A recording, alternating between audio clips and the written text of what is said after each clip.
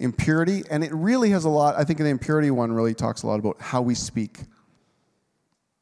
Like filthy, coarse joking, filthy speech, whatever. And then the last one is greed. Again, these are things that we struggle with in our world.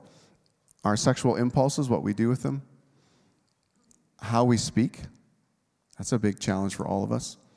And then our desire for money. These things, they're all pretty corrupting, or they can be pretty corrupting in our lives.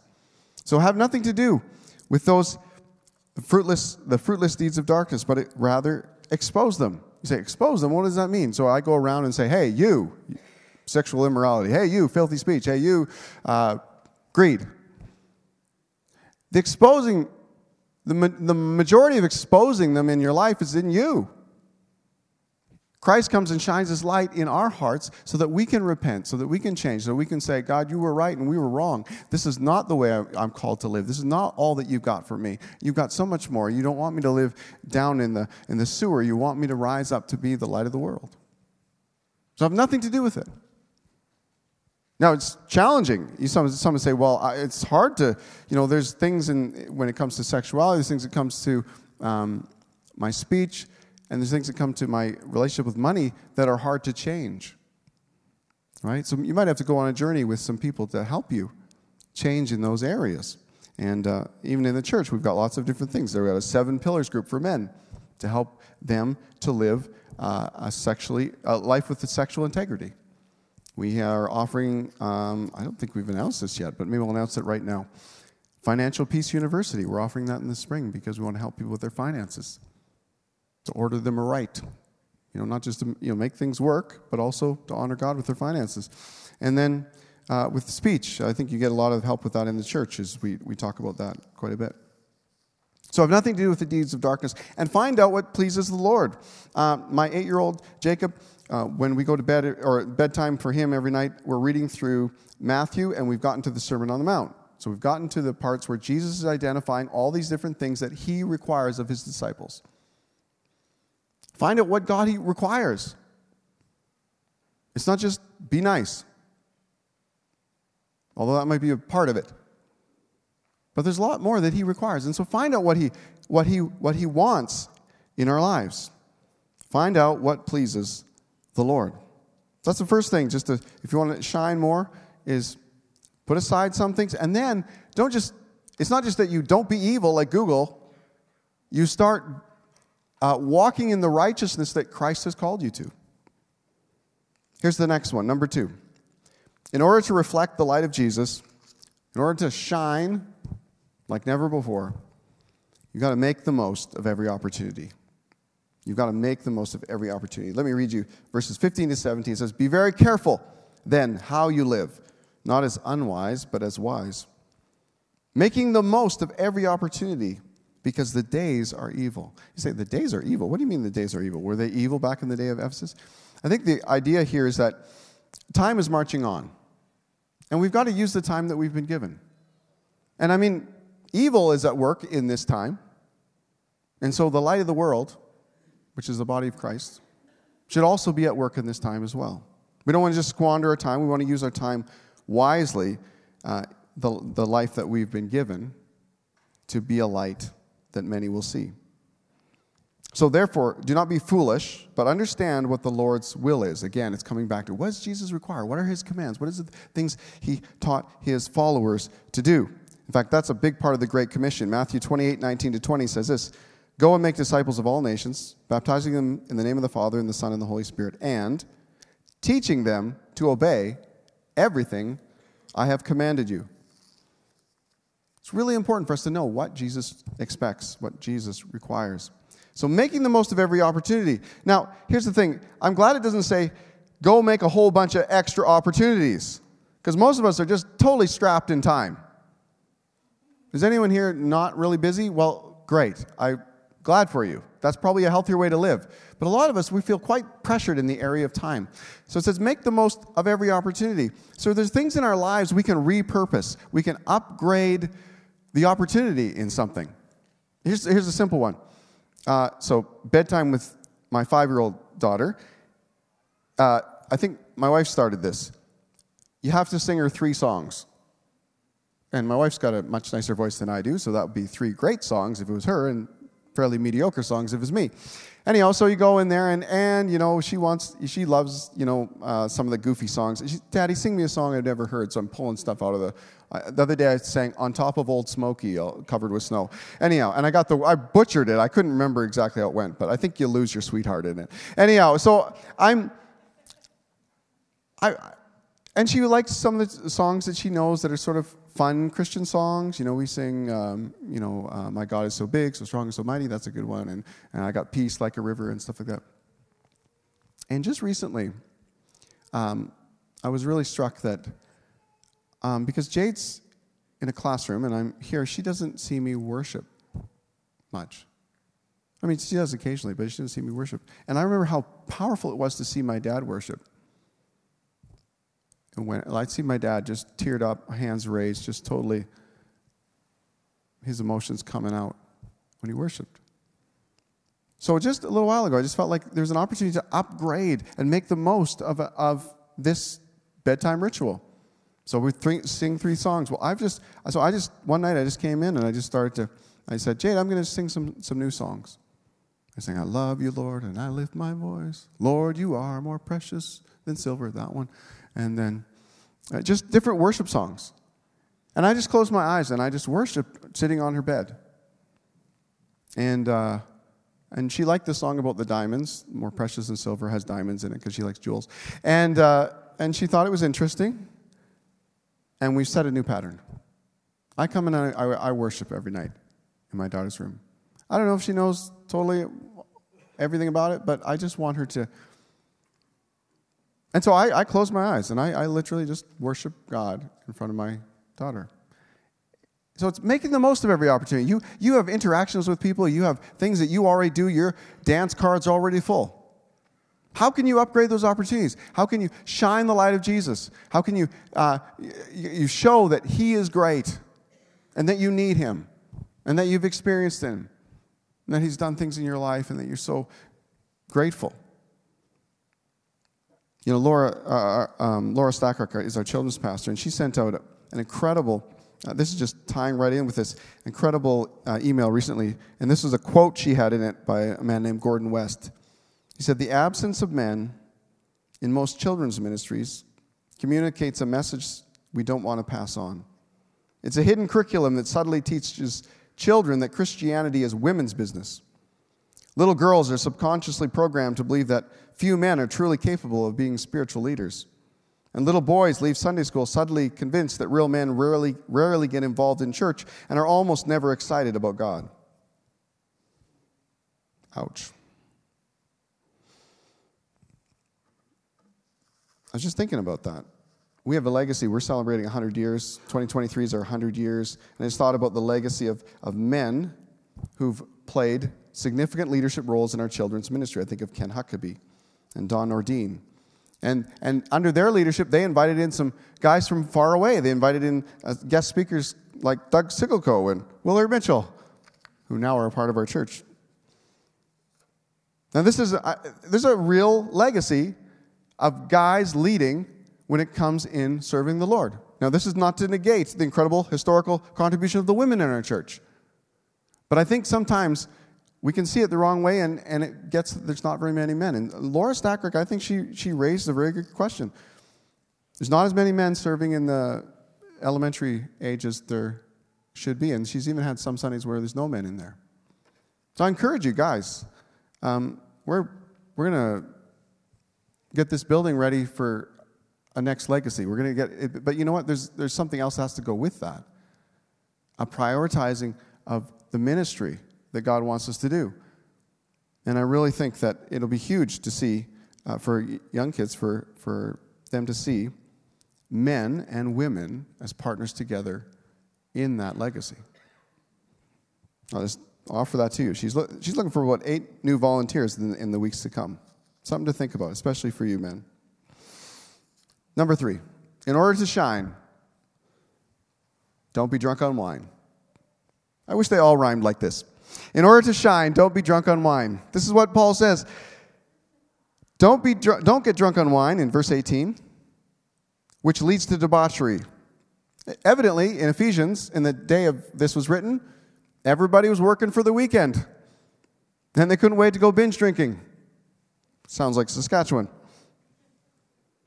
Instead, what's the alternative? Instead, be filled with the Spirit, speaking to one another with psalms, hymns, and songs from the Spirit.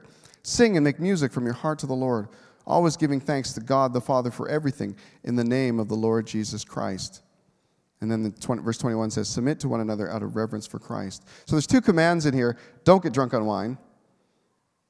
I remember I had a kid from my youth group. He grew up to be a young adult, and we went for coffee. And he said, Steve, have you ever been drunk? And I said, I've done a lot of stuff in my life. I actually had a pretty adventurous teenage years where many things I really hope my kids don't do. But I'd never got drunk. Ever been high? No, I've never been high. Don't you feel like you missed out? I said, well, I still could get drunk or high, but no, I don't. There's other adventures to have in this life. And one of the adventures I've encountered is living for God. It's actually one of the most challenging things you could ever do, and it's super rewarding. And so, I don't know, I just skipped that thing. I've got brothers who didn't skip that, but whatever. Paul is just sort of saying there's a whole thing. It doesn't have to be about wine. It could be about all sorts of different things and ways we get into trouble in our lives. But don't pursue this. Be filled with the Spirit. And then he talks about these things that sort of come with being filled with the Spirit. This speaking to one another with psalms, hymns, and songs from the Spirit. Actually, 3 of these things in here are all about singing, it seems. Sing and make music from your heart to the Lord. So worship together with other people. Worship on your own. Worship God on your own. Some of you say, wow, that'd be about the best for me because nobody wants to hear me sing, right? Sing in the shower. Sing in your truck. I went to in Regina, I was visiting our sister church in Regina, and I got there and I was feeling pretty dry, and I went up at the end of the service and asked people to pray for me. And, of course, they didn't know who I was. They didn't know I was the pastor of this church, so it was great. I was sort of anonymous, and I could just be real honest about where I was at. And I ended up with this couple, this black man and his wife. And so they're both black. I'm telling you this because it actually has a factor in the story. I'm not just pointing that out. Okay, so I get up there, and they got their kids with them while they're praying at the altar, and I was just like, this is amazing. They're managing their kids and praying for me. This is really cool. And then the dad at some point just took the kids and walked away. And so it was just me and the wife. And she said, and I told her about, I'm feeling dry, just not, whatever's going on in my life and not feeling spiritually, where I should be and stuff like that. And she said to me, you know what you need to do? Now, I'm used to people being like, well, let's talk about it. But she was very directive. You need to read the Bible like a child, she said. I said, okay. I guess I could do that. I could just read the Bible like a child. Okay, good. Do you sing in your car? She asked me. I said, do you worship God in your car? Not really. You need to worship God in your car. That was it. That was the whole advice I got from her. I walked away and I was like, wow, that was quite an experience.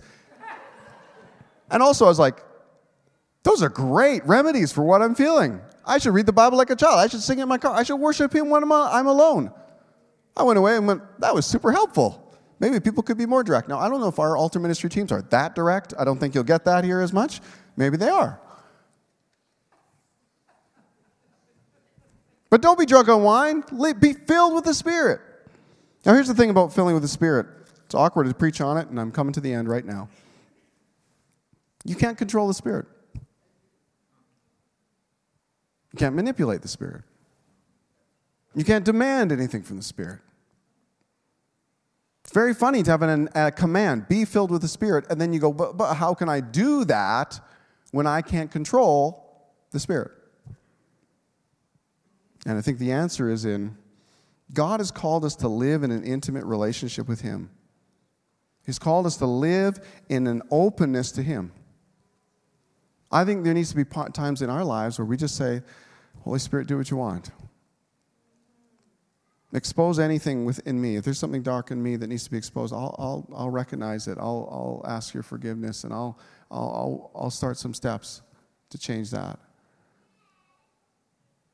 But Lord, I want to be under your influence, not the influence of something else. I want to be led by you.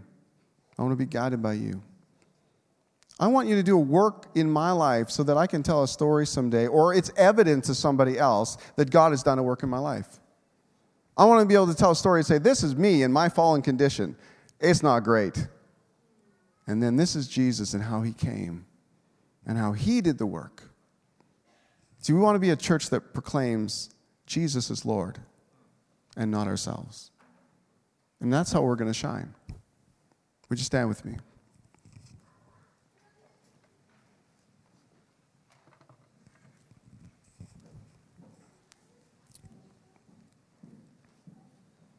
So I want to pray for you very specifically this morning, just very specifically. I want you just to do, again, something that maybe helps it become more real for you. I want you just to open your hands like someone's about to give you a Christmas present. Okay, just open your hands like you're going to receive it.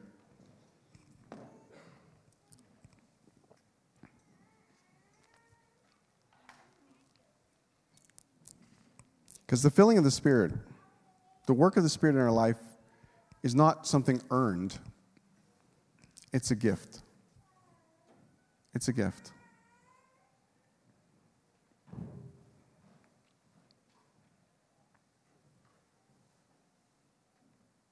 And God is a good giver, the best giver. Let's pray. Lord,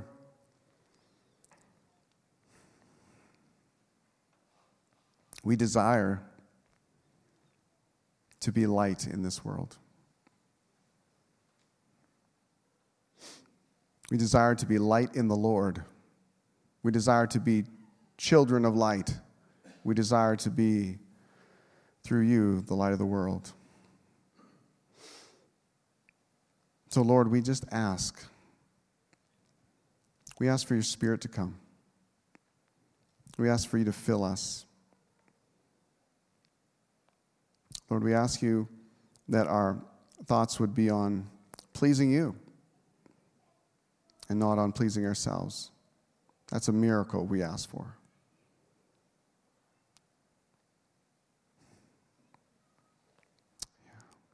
So, Lord, we want to walk in this thankful, worshipful, serving others, declaring you light of the world type of life. But we need you to do that. We have the light of Jesus as a treasure inside of jars of clay. We're just jars of clay, but you're the treasure. You're the light of the world that we want to show. God, we thank you that you've brought light into our lives, but we want that to be a beacon in Moose Jaw and the surrounding area. And wherever we go, we want it to be a beacon. So, Lord, would you do the work? Would you address things that in our lives need to be exposed? And Lord, we know that when you do that, it's time. It's your grace will be sufficient for us to walk through that journey. You're going to provide what we need, even maybe divine appointments with other believers who we can walk with through these journeys, and we can recruit in our journey. But Lord, we need you. Would you fill us with your Spirit? Would you fill us with your Spirit?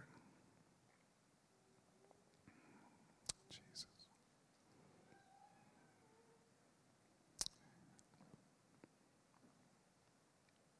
Amen. I don't want to break us out of what we're doing. We're just going to worship the Lord with this song. Maybe you're going to sing the song. Maybe you're just going to have a conversation with God through the song. I invite you to do that. Is there something he's pinpointing in your life? Just something he's made you aware of? Talk to him about it. Maybe you're wrestling with it. Wrestle with him.